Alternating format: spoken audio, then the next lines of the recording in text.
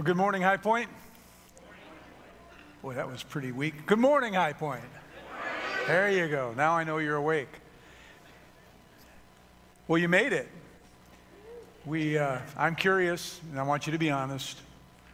How many of you sitting in here right now intended to come to the first service, but you forgot to spring forward and you're now in the second service? Raise your hand. We got one. Where else? I know of another. Apparently he didn't stay for the second service. He came up and said, I forgot. I said, well, we got a service coming up. Oh, well, okay. But apparently he didn't stay. So tells you what he thinks of his pastor's preaching, apparently. But I want to thank you for being here. Those who are here in our building, those who are joining us online, we're so glad that you've joined us today. We're going to continue in our fourth week in our end time study where we're looking at what the Bible has to say about living in the last days. In fact, in preparation, you can go ahead and turn to the book of Mark, chapter 13. That's where we're going to start this morning, but we will quickly turn and remain in the book of Revelation. But first, I want to do a quick review of what we've covered so far to kind of catch you up to speed. We began the series by looking at Mark chapter 13, and we covered verses 1 through 13, and it was there that we realized that Jesus' words, his warnings covered things that would happen from his time up until our current time. It was a time when his disciples asked him, what will be the signs of the last days? And he responded by saying to them that there would be wars and rumors of wars. There would be famine, there would be pestilence, there would be earthquakes, and there will be those who say that they are Christ and will lead many people astray with great deception. And Jesus said that the closer we get to the last days, these kinds of things will increase. They will happen with greater frequency, and they will happen with greater intensity. And all of these things will be signs for us to know that his return is near. We followed that by looking at the next event on God's prophetic calendar, the rapture of the church. The rapture is when in an instant, as the Bible says, in the twinkling of an eye, that every follower of Jesus Christ will literally be taken from this earth. And in addition to that, the bodies of those who have died before who were in Christ Jesus, well, their bodies will be resurrected and they will be joined together in the air with their spirit. And there are really no signs left to happen in order for this great event to occur. The rapture of the church could happen at any moment. And we need to be aware of it, because the rapture of the church will usher in a 7-year period known as the tribulation, as well as this one world leader known as the Antichrist. And we spent most of last week's message talking about him at length, how he brings about peace between the nations, and he even happens to bring peace to Israel. And he goes into disagreement, but for a short time, and then it ends. And an event happens that literally turns everything on a dime. It's a halfway point of this 7-year tribulation. It's when the Antichrist enters the temple in Jerusalem and he sets himself up to be worshiped as God. It is referred to in the scriptures as the abomination of desolation. And it is called an abomination because it is an abomination to our Heavenly Father. And it is at this turning point where it goes from being just the tribulation to becoming the Great Tribulation, where there will be unparalleled demonic activity going on in the world. And it will be a time of calamity like the world has never seen before. It is described in Mark chapter 13, verse 19. It'll be up on the screen behind me. For in those days there will be such tribulation as has not been from the beginning of the creation that God created until now, and never will be. Now, last week's message gave us glimpses of the tribulation, but today we are going to go much deeper, because it is a very horrific time. And when I say horrific, understand it's not just because of all of the demonic activity that will take place. Because in addition to that, there will be a span of judgments from God that will be happening throughout this time that are literally cataclysmic in nature. So we're going to go to the book of Revelation, where it shows us that there are actually 3 different groups of judgments from God. There are 7 judgments known as the seal judgments, S-E-A-L. Think of an important document or a letter in the olden days that would be sealed with a wax that would be imprinted with a royal seal. If the seal is not broken, then you know that the document has not been tampered with. So with these first 7 judgments, as these seals are broken, each one leads to a different judgment upon the earth and upon those who are inhabiting the earth after the rapture. Then later on, in Revelation chapter 8 through 11, we will see 7 trumpet judgments, and each one of these judgments is initiated by an angel blowing a trumpet. Also in Revelation chapter 16, we will see what are called bowl judgments, B-O-W-L. These judgments are initiated by an angel literally dumping the contents out of each bowl, pouring out judgment upon the earth and its residents. And these judgments are cataclysmic. They are destructive in nature. But as believers of Christ, we need not fear these judgments because Jesus has a plan for us to be with Him while these judgments are being acted upon the earth. But nonetheless, it is important that we understand what they are. We understand these things because I believe these things require a response on our part. And I believe that an appropriate response from us would be, I want to be sure that I am ready when Christ comes to rapture the church. And furthermore, I want to be certain that my loved ones and my family is ready as well. Because if you really love someone, you will not want to have them be able to endure this great tribulation and to suffer from these judgments that are coming. Now, before we get into the judgments, I need to say something that I've said twice before, and now is the 3rd time.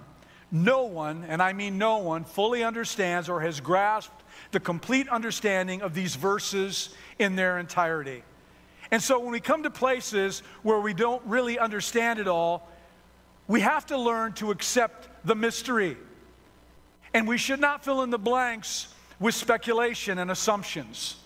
I believe that it is okay for us to say, this is what I think this means, or it has been suggested that this is what this means, but we can never be dogmatic in our approach to what we think it means. Why do I say that? Because I believe with all my heart that there are things that we will never understand fully this side of eternity. Certainly there are some things written here that are eminently clear, but just because there are other things that are mysterious to us doesn't mean we should avoid the subject altogether. And I fear that that is a main reason why you don't hear a lot of sermons preached anymore about the end times. We shouldn't go beyond what is written, and we shouldn't go beyond what we know, but at the same time, we shouldn't shy away from these things because we don't completely understand everything that it says. So as we look at the book of Revelation, please understand that it is as the title suggests. It is a revelation from God that was given to the Apostle John.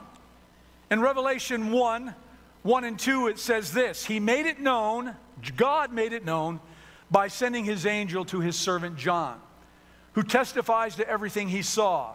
That is the Word of God and the testimony of Jesus Christ.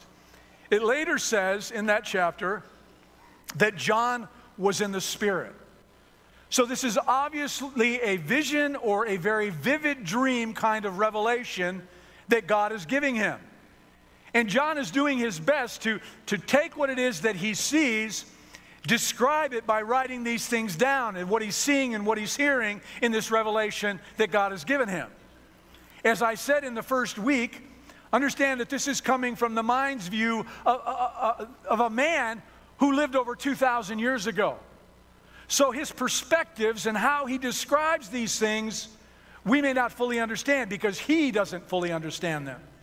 Because it lacks insight into the modern day technology and even the knowledge that we possess today. So you always have to keep that in mind as we move forward in the Scriptures. And the reason that we are going to go through these judgments this morning is to help you to better understand exactly what Jesus meant in the book of Mark, chapter 13, verse 19, where again it says, For in those days there will be such tribulation as has not been from the beginning of the creation that God created until now, and never will be. So why don't you turn to Revelation chapter 6. you don't have your Bibles, it'll be up on the screen behind me. This is where we are going to start by first looking at the 7 seals. Sounds like a rock group, the 7 seals. Keep in mind, these first 4 seals reveal or introduce what many refer to as the 4 horsemen of the apocalypse. These 4 horsemen appear to symbolically portray 4 disastrous occurrences that will take place before the second coming of Christ. And I want to say this, and I've said this in earlier scriptures, there is confusion that the rapture of the church, when Christ comes to take us home, is Jesus' second returning. That is not. That is the rapture. He doesn't touch down on earth. He comes in the heavens, we meet him in the air, he takes us home. The second coming is when Christ comes after the end of all of this to settle all scores. So keep that in mind. The first seal is found in Revelation chapter 6, verse 1 and 2. The scriptures say, I watched as the Lamb, that's Jesus, opened the first of the 7 seals. Then I heard one of the 4 living creatures, that is an angelic being, say in a voice like thunder, Come. I looked, and there before me was a white horse. Its rider held a bow, and he was given a crown. And he rode out as a conqueror bent on conquest. As we discussed last week, this is the Antichrist. This is that one world leader who will come into power during this time of tribulation. Last week we talked about him at length. We talked about his characteristics, how he arrives, what he will do, and that's primarily to wage war against the saints. If you weren't here last week, I highly recommend that you go online and you watch that sermon, because you need to get caught up to speed. He is the major player in this whole thing. Well, then on the heels of that, there will be a second seal in Revelation 6, 3, and 4. When the Lamb opened the second seal, I heard the second living creature say, Come. Then another horse came out, a fiery red one. Its rider was given power to take peace from the earth and to make people kill each other. To him was given a large sword. Jesus told us that there would be wars and that there would be rumors of wars. Well, this horseman represents war and bloodshed, represented by this fiery red horse, the color of blood. So there will be wars on the earth. And the more wars that you have, the more you'll see of this third seal found in Revelation 6, 5, and 6. When the Lamb opened the third seal, I heard the third living creature say, Come. I looked, and there before me was a black horse. Its rider was holding a pair of scales in his hand. Then I heard what sounded like a voice among the 4 living creatures saying, 2 pounds of wheat for a day's wages, and 6 pounds of barley for a day's wages, and do not damage the oil and the wine. The more wars you have, the more famine and death that will occur. And with the use of words in that scripture, like a pair of scales, it becomes clear what we're talking about here is food rationing. We're talking about a lack of food. And when it says a quart of wheat for a day's wages, that also carries with it the idea of hyperinflation, talking about the prices of everyday things going through the roof.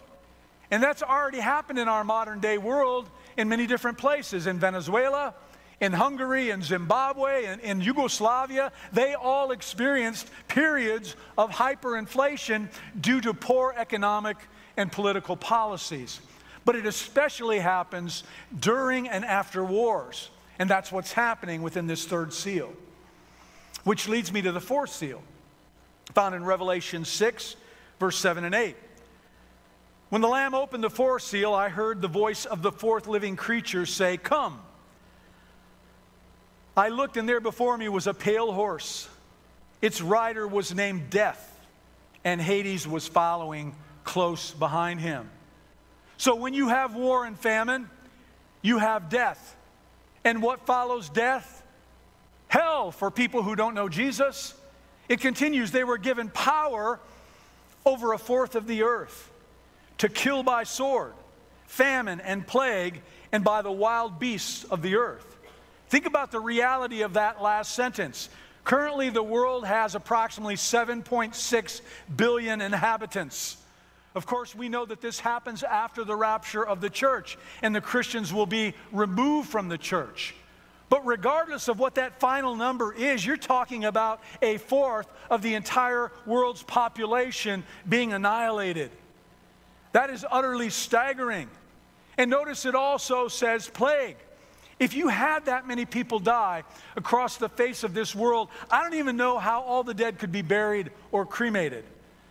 You saw pictures of bodies piling up during COVID originally, right? They had so many people that were passing away in New York and some of those retirement homes. They didn't know what to do. They were overwhelmed. Could you imagine an event like this taking place? No doubt, in different parts of the world, there would literally be rotting corpses everywhere, which would have some major sanitation issues and would lead, I believe, quickly to some kind of a plague. Now, from here on out, it gets bad, if that wasn't bad enough. Look at the fifth seal in Revelation 6:9. When he opened the fifth seal, I saw under the altar the souls of those who had been slain because of the word of God and the testimony they had maintained. This is talking about believers in the Lord Jesus Christ. I told you last week that there would be many people who would miss the rapture, because they were not in a redemptive relationship with Christ Jesus. They denied Christ and they just said things like, well, I don't think I'm ready. They knew what the truth was, but they failed to live by the truth. But during the tribulation, after they've missed the rapture, they will remember the sermons that they've heard. They will remember when you shared your faith with them. They will remember the things that they learned even when Grandma and Grandpa took them to Sunday school. And they will open up their Bibles and they will start to read and they will discover that what is going on was already predicted. It was already prophesied. And they will read that and they will understand that they've missed it, and they will seek Jesus and they will find him and they will receive salvation. But as I said before, life for them will be the most difficult because they will be martyred for their faith. That's who this scripture is referencing. Those who were slain for their faith in Christ Jesus. The sixth seal is found in Revelation 6:12 and 14. I watched as he opened the sixth seal. There was a great earthquake. The sun turned black like sackcloth made of goat hair. The whole moon turned blood red. And the stars in the sky fell to earth as figs drop from a fig tree when shaken by a strong wind. The heavens receded like a scroll being rolled up, and every mountain and island was removed from its place. Then the kings of the earth, the princes, the generals, the rich, the mighty, and everyone else, both slave and free, hid in caves and among the rocks of the mountains.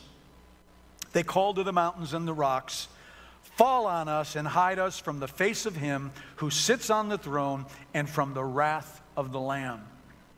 So there's this earthquake, and there are signs from heaven. And as you'll see in a minute, asteroids or meteors or comets crashing to the earth.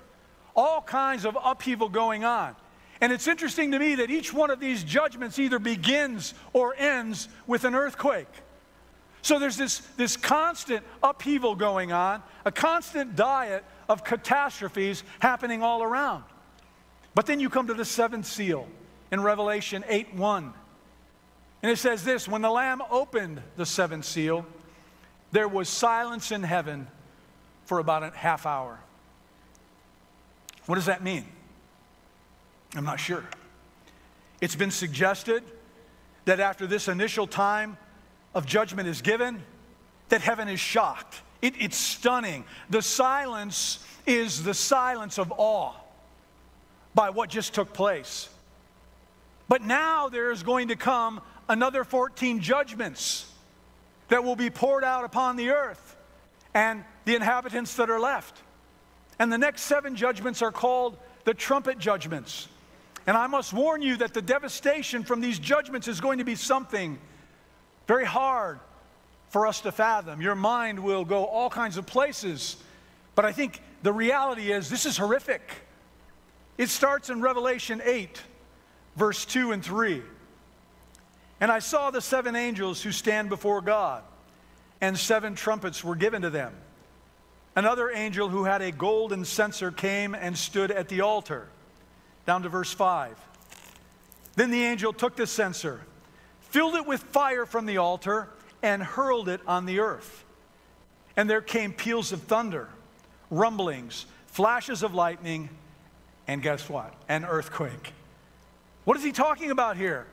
I believe what he's talking about is a global storm, because here we have the entire earth that is enveloped in this storm. We've all had times where here in Red Bluff we've had beautiful sunny weather, and in another part of the country there's a hurricane going on or there's tornadoes hitting in the Midwest. Not so at this moment. It says that this was hurled down on the earth. The whole globe gets this, and it will be a first. It will be a global storm followed by an earthquake. All that to say, we live in a very dangerous planet. We really do. And I think that we erroneously believe that with all of our technology, we have somehow tamed Mother Nature. But it just isn't so. I think we have certainly learned how to mitigate some of the variances of Mother Nature's actions, but Mother Nature is still capable of overwhelming any and all technology. And of course, when I say Mother Nature, you know I mean God. So all this is hurled to the earth. Thunder and rumblings and flashes of lightning and an earthquake. And when it's all over, people will come crawling out. They'll be shaken, wondering what in the world just happened. And then the first trumpet is blown. Revelation 8:7. The first angel sounded his trumpet, and there came hail and fire mixed with blood, and it was hurled down on the earth. A third of the earth was burned up, a third of the trees were burned up, and all the green grass was burned up. And you may say this all sounds ridiculous. How in the world could all this kind of damage take place and so much be destroyed with blood literally being hurled on the earth? Again, I want you to remember that John is doing his level best to describe what God has shown him, what God has revealed to him. So I want you to listen to a possible explanation of what I just read to you. The late Henry Morris was the founder and president of the Institute of Creation Research, and he wrote this in his book, The Revelation Record. It is possible that worldwide volcanic explosions would be a normal consequence of a worldwide violent earthquake. The masses of water vapor blown skyward might well condense in the intense updraft into hailstones, and showers of burning lava might well be cast upon the earth. The blood of entrapped men and animals might be mingled with them, or possibly showers of liquid water drops might be so contaminated with dust and gases as to appear blood red. So there you have a legitimate scientific explanation for what it is that we're reading here in this first trumpet, when 1/3 of the world's vegetation is gone. And then we come to the second trumpet in Revelation 8, verses 8 through 9. The second angel sounded his trumpet, and something like a huge mountain, all ablaze, was thrown into the sea. I don't think you have to work for NASA to understand what that is. That's got to be a meteor. That's got to be an asteroid like we talked about in week 1. He continues, a third of the sea turned into blood as due to this thing. A third of the living creatures in the sea died, and a third of the ships were destroyed. I explained in our first week the kind of carnage that even a small meteor can create when it lands on the earth. And I even shared with you one that landed in Russia not too long ago and what it did. But this one lands in the sea. And since John describes this as a huge mountain, I think it's understandable that this is not a small meteor. This thing is enormous. This is one that could cause great devastation. Also, when it lands in the sea, what's that going to do? That's going to cause a tsunami like the world has never seen before. So you can understand why a third of all these things mentioned were destroyed. Here's the third trumpet, Revelation 8, 10, and 11. The third angel sounded his trumpet, and a great star, blazing like a torch, fell from the sky on a third of the rivers and on the springs of water. The name of the star is wormwood. A third of the waters turned bitter, and many died from the waters that had become bitter. It's interesting that the term wormwood is only used once in the New Testament. It is hemlock. It's poison. So all of a sudden you have contaminated water supply, perhaps another asteroid falling to the earth, and because of where it originates from, it gives off a gas or it gives off a poison to its surroundings and the earth's water. There are some who have suggested that this might be a nuclear missile of some kind, which certainly has the ability not to just destroy, but to contaminate whatever is left. And then there's the fourth trumpet, found in Revelation 8:12. The fourth angel sounded his trumpet, and a third of the sun was struck, a third of the moon, and a third of the stars, so that a third of them turned dark. A third of the day was without light, and also a third of the night. Could this be the result of volcanic activity, or the result of meteors, or the result of comets? Perhaps the dust and the smoke created goes up into the atmosphere, and it's so thick that it literally blocks out the light of the sun. And this, by the way, has happened in our human history after volcanic eruption. And what happens when the sun doesn't shine through? Well, the earth grows colder. And what that's going to do is going to increase the amount of violent storms, as well as having a negative effect on the natural growing seasons of vegetation. And then, just when you think it couldn't get any worse, look at Revelation 8:13. As I watched, I heard an angel that was flying in midair call out in a loud voice, "Woe, woe, woe," to the inhabitants of the earth, because of the trumpet blast about to be sounded by the other three angels. In other words, if you think it's been bad up to this point, well, put on your seatbelt, because it's really going to get bad. In fact, in Luke's account of Jesus talking about the last days, it says that men's hearts will fail them from fear. I completely get that, because the world is literally getting turned upside down. And then comes the fifth trumpet in Revelation 9:1-3. The fifth angel sounded his trumpet, and I saw a star that had fallen from the sky to the earth. Many theologians believe that that is the devil. The star was given the key to the shaft of the abyss. What is the abyss? Do you remember when Jesus encountered the demoniac, the demon-possessed man who was in great stress, great distress? He needed help. He needed it seriously. Jesus spoke to the demon that had possessed the man. And he said to Jesus, he said, "I am legion, for we are many." This man was possessed with multiple demons. Well, these demons who possessed this man, they begged Jesus not to send them to the abyss. The abyss is a place of lockdown where demons are sent who are out of control, who have gone beyond, as the scriptures say, their proper boundaries. You can read about this in Jude 6. And these demons, the worst of the worst, some who have not even yet been seen on the earth, are now released as Satan opens up the abyss. To kind of help you to put this in perspective, it would be like if all of a sudden a decree went out to all the nations and said, by midnight tonight, you are to open every maximum security prison in your land.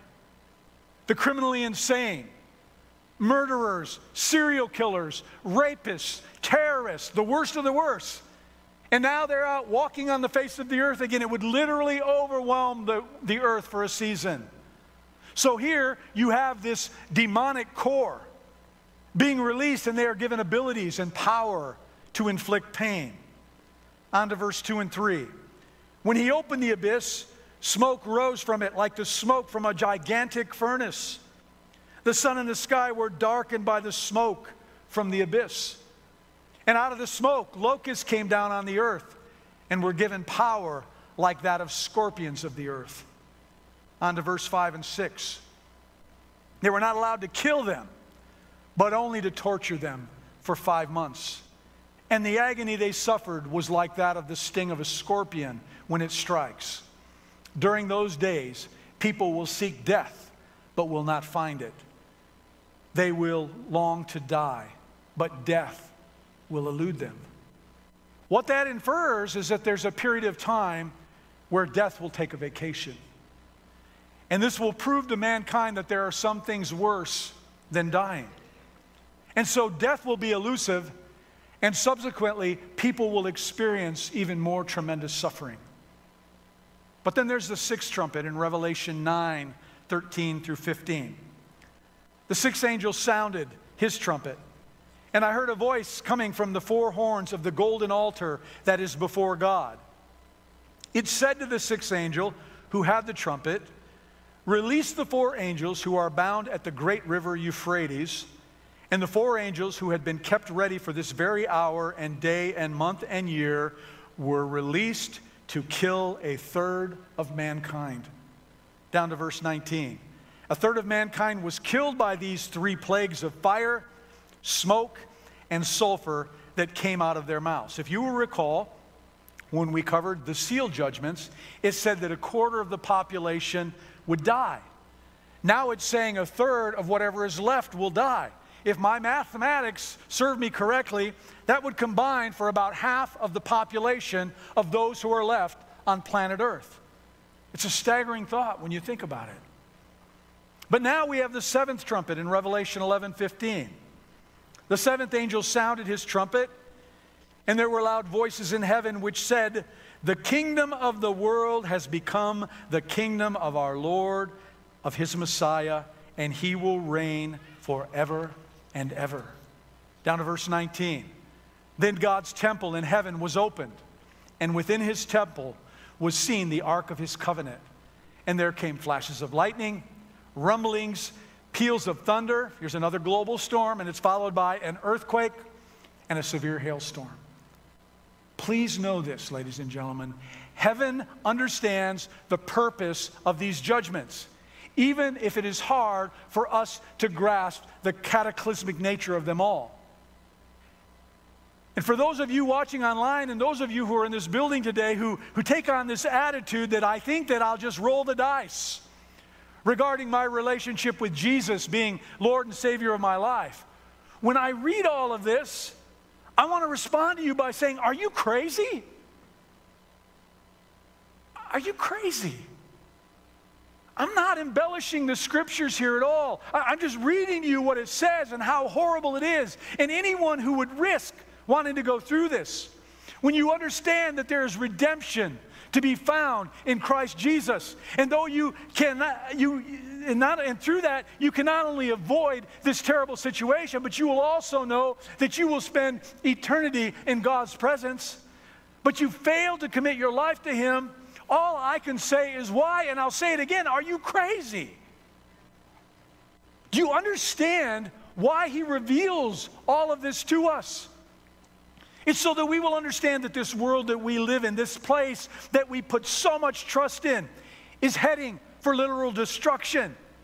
And He wants every human being to choose wisely about whom you put your trust in. Jesus warns us to escape the coming judgment. And the only way to do that is to be in a redemptive relationship with Jesus. Listen, God is a just God. And His nature is such that every sin will be judged. But you can be certain about where you stand in all of this by receiving His salvation and accepting His lordship over your life. His love is so immense that the scriptures tell us that He wishes none would perish, but that everyone would receive everlasting life. And so He literally spells this out for us so that we know what lies ahead and so that we can make sure that we're ready. Well, Pastor David, I didn't know any of this. Well, now you do. And there may be some of you who would say, well, you know what, I think you're just trying to scare me. Well, you know, if sharing with you what the Word of God says about the end times, if that scares you, well then yes, I am guilty as charged. And others might say, well, come on, you really believe all this stuff? Yes, I do. I am willing to bet my life on it. I am willing to bet my eternal existence on this and place it securely in God's hands. Don't be in denial because you can't wrap your mind around all of this. Don't be afraid of this. Everything that is written here is going to come to pass. And you are either going to avoid it or you're going to be in the middle of it and you're going to remember everything that I've told you today. Peter touched on this in 2 Peter 3, 1 through 7. In the last days, scoffers will come, scoffing and following their own evil desires. They will say, where is this coming he promised? Ever since our ancestors died, everything goes on as it always has since the beginning of creation.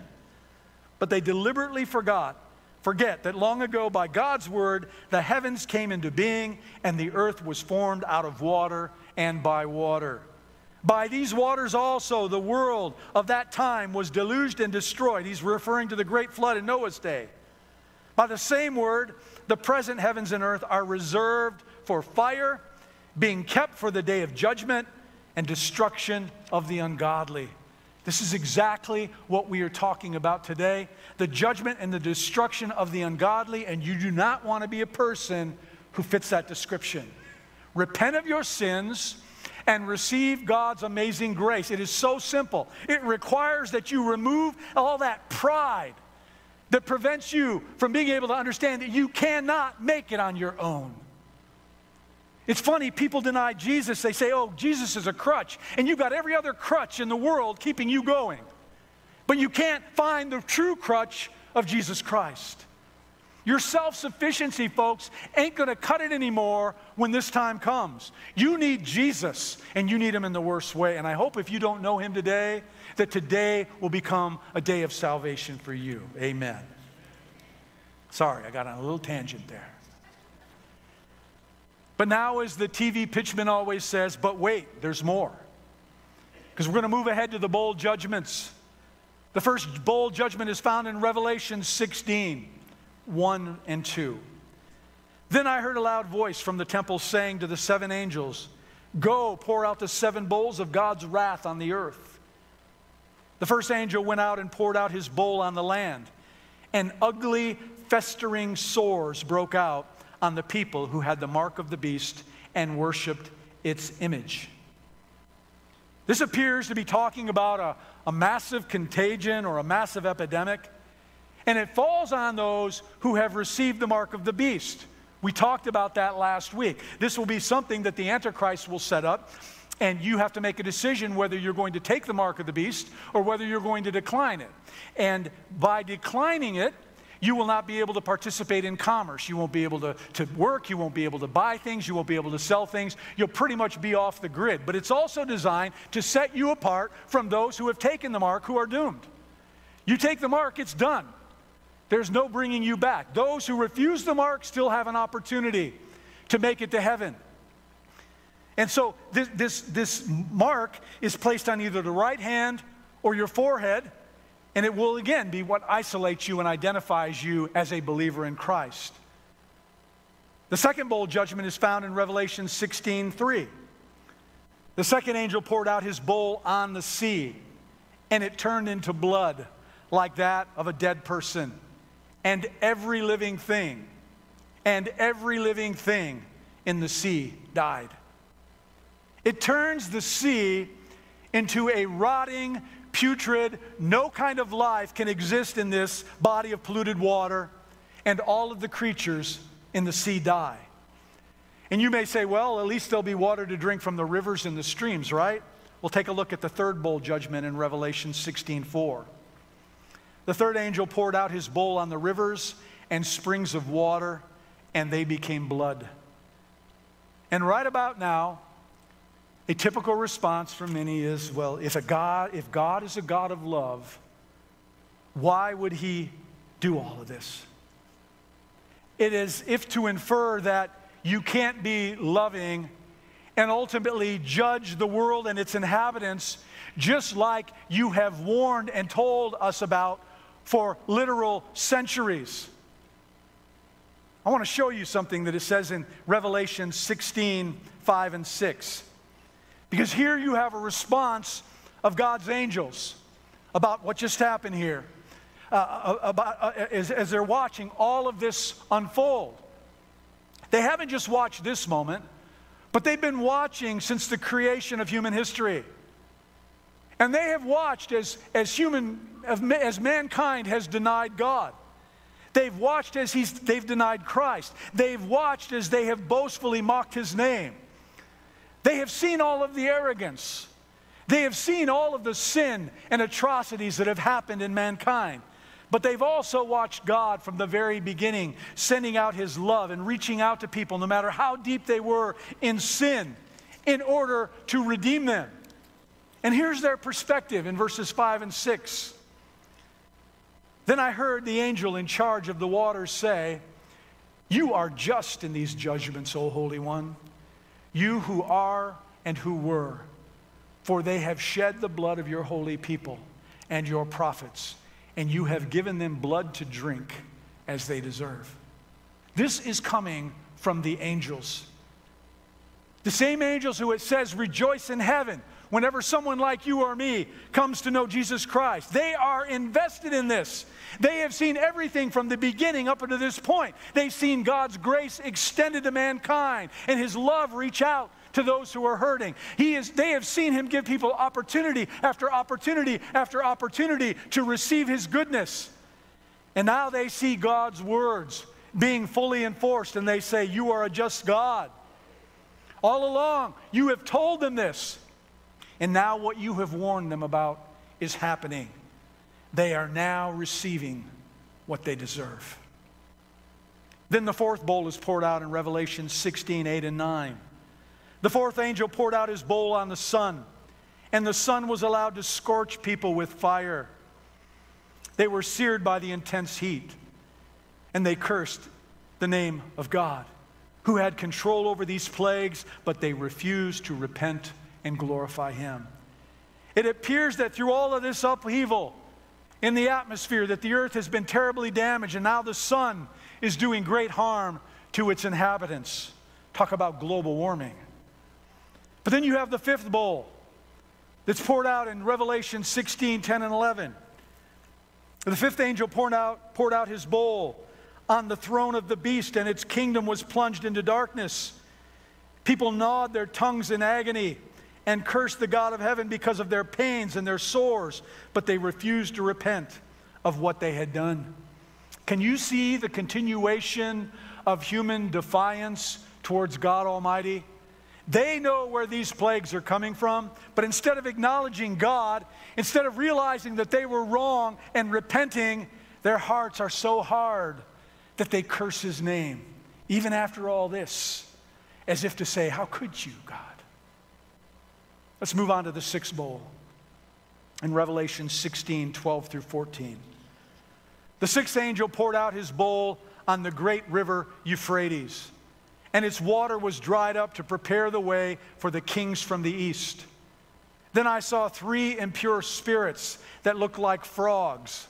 They came out of the mouth of the dragon, that's Satan, out of the mouth of the beast, that's the Antichrist, and out of the mouth of the false prophet. If you recall, that's who I mentioned last week, who was kind of the spokesperson or the mouthpiece for the Antichrist. They are demonic spirits that perform signs, and they go out to the kings of the whole world to gather them for the battle on that great day of God Almighty. Down to verse 16. Then they gathered the kings together to the place that in Hebrew is called Armageddon. They gather together the leaders of the world, and they take them to the Megiddo Valley in Israel. And this is where there will be one final massive battle. It'll be the battle of battles unlike the world has ever seen, Armageddon. And we're going to talk more about that next week. On to the seventh and the final bowl in Revelation 16, 17 through 18. The seventh angel poured out his bowl into the air, and out of the temple came a loud voice from the throne saying, "It is done." Then there became flashes of lightning, rumblings, peals of thunder, another global storm, and a severe earthquake. No earthquake like it has ever occurred since mankind has been on earth. So tremendous was the quake. There are so many earthquakes that are mentioned during this time of tribulation, and yet this one is going to be the one of all. It says no earthquake like it has ever occurred since mankind. So what does that mean? How bad of an earthquake is it? We'll read on, verses 20 and 21. Every island fled away, and the mountains could not be found. From the sky, huge hailstones weighing about 100 pounds fell on the people. And they cursed God on account of the plague of hail because the plague was so terrible. Think about it. The Hawaiian Islands gone. Every other island on this planet gone. And now the valleys are lifted up. And the mountain ranges are flattened. The Alps, the Rocky Mountains are no longer. They're gone. And hailstones are falling from the sky that are so large that if it hits any living thing, it's bound to destroy it, obliterate it. This powerful earthquake will radically alter the Earth's topography. And when it is all done, the Earth will basically be flat with no seas, no islands, and no mountains. It is being prepared for restoration, for something like its pre-flood condition. It's being readied for the coming of the millennial kingdom. And that, ladies and gentlemen, is when King Jesus will arrive in his second coming. And that's when he comes to defeat the Antichrist, to destroy evil, and to establish his millennial kingdom. He is coming to set things straight. He is coming to close all accounts. But unfortunately, you're going to have to wait till next week to see what's going to happen. And I hope that you'll be here. As you come forward, and I'd like to ask all of you to stand to your feet.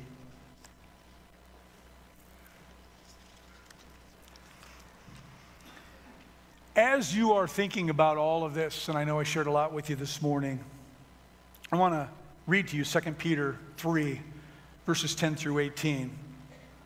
And I really want you to listen to this, and I want you to really let it soak in. It says, "But the day of the Lord will come like a thief.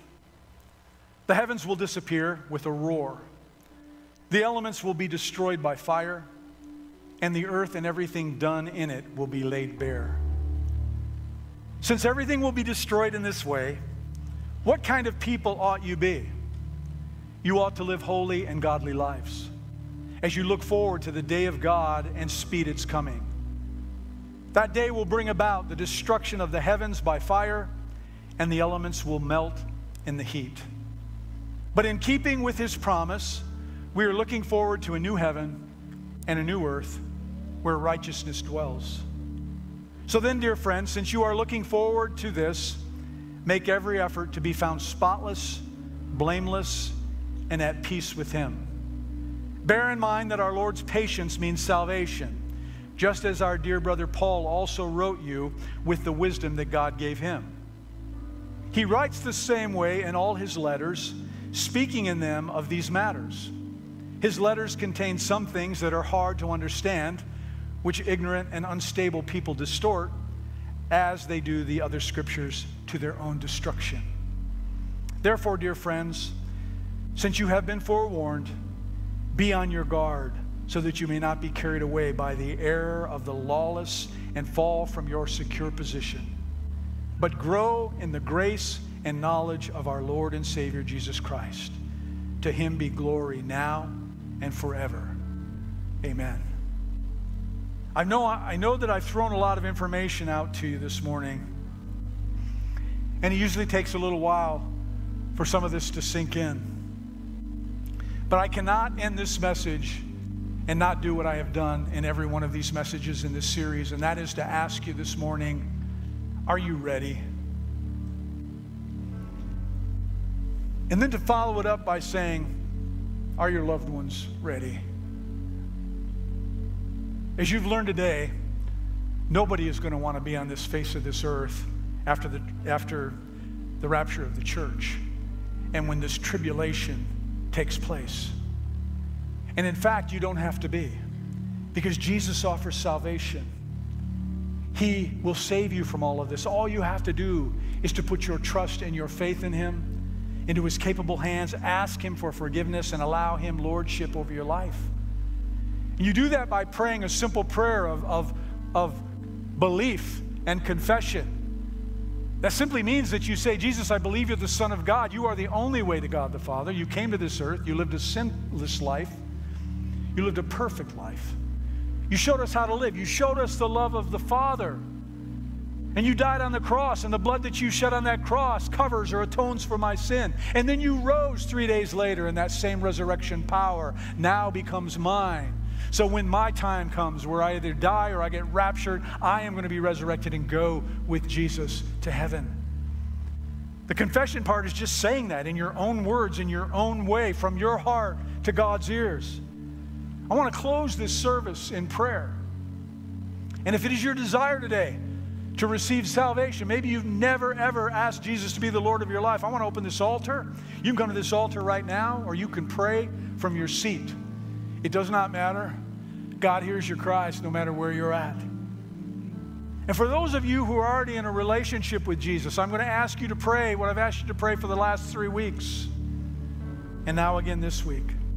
I want to ask that you will pray that God will give you a passion for those who are lost that are around you, those who you love, those who you know. That He will show you and open a door and a way for you to be able to share your faith with them. I don't suggest that you go and start reading these scriptures down to them and try to scare anybody into salvation. You need to share the love of Christ with them. Then you need to tell them what they get saved from when they receive Christ, the promises of God. I want you to pray that, I want to ask you to pray that God would give you an opportunity this week to speak to one person. And do so with the understanding that it won't be you speaking, but as the scriptures say, God will give you the words to say. Anybody who's ever done this before, you find yourself saying things in ways that you never said them before. You even kind of sit back after it's over and you go, man, I didn't know I was that brilliant. Well, you're not, and I'm not. God gives you the words to say. And it cuts through all the minutia. It cuts right to the heart because it's laced by the Holy Spirit. And when the Holy Spirit is involved, that's what draws people to the cross of Christ. So let's bow our heads in prayer this morning. Father, I thank you for your word. I thank you for my church family. I thank you that you show us everything we need to know. I thank you that you don't sugarcoat it. And even though we don't understand everything we read here today, I think we can all understand that this is going to be a horrible time for anyone to be left behind.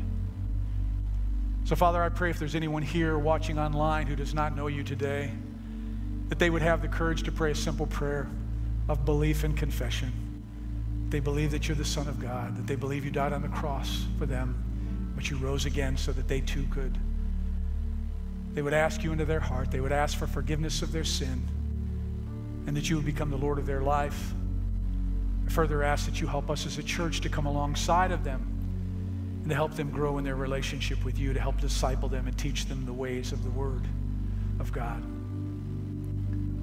And Father, I pray for my church family, those who already know you, some who have served you most of the days of their life. And I ask that you would impress upon each one of us that we are evangelists until the day we die. That there's this thing called the Great Commission that you've called us to do. It wasn't a suggestion. It was a command. And God, that you would light a fire in us to open our mouths, to share your goodness, that you would give us opportunities, that we would recognize when those opportunities come, and that we would seize those opportunities and allow you to work in and through us. God, I claim souls through my church family today. I pray that we would see a harvest of people coming into the kingdom of God because your people here at High Point Assembly opened their mouths and shared your goodness with someone. We've been praying for revival in this community for literal years. Wouldn't it be awesome to see revival sparked from a series on the end times? That we would take the call to lead others to Christ as seriously as you do. So God, as we depart this place today, I ask that your Holy Spirit, which always does, to go with us. Guide and direct our steps, the places we go, the things we do, the conversations that we have. Lord, let them be conversations that build people up and not tear down. Allow us to be lights in a very dark world. Allow the love of Christ to shine through us in such a way that will open up those doors for us to share your goodness with others. And when those doors open, that we would recognize them, we would walk through, and we would play a part in someone's salvation. And God, as we are reminded of the horrors that are to come during this great time of tribulation, as Peter wrote, Lord, that we would live God-honoring lives. pure lives, that our focus would be on pleasing you above all other things, that we would know that we know that we know that we are ready when that time comes, and that we will rejoice in your presence in heaven. So I thank you for this day. I thank you, Holy Spirit, for your presence here. I thank you for taking these words, and even though some of them may be mysterious, Lord, you've pierced our hearts with them. And I think we all have a grasp of the horrible things that are to come. And Father, let us use that as motivations to live for you, and furthermore to tell others about your goodness. As we go our separate ways today, pray that you'll keep us safe from COVID, from any other sicknesses and diseases that might befall us.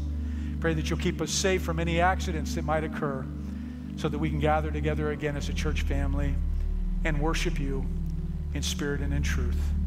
And I ask these things in the precious and holy name of Jesus. Amen and amen. God bless you. Thank you for being here.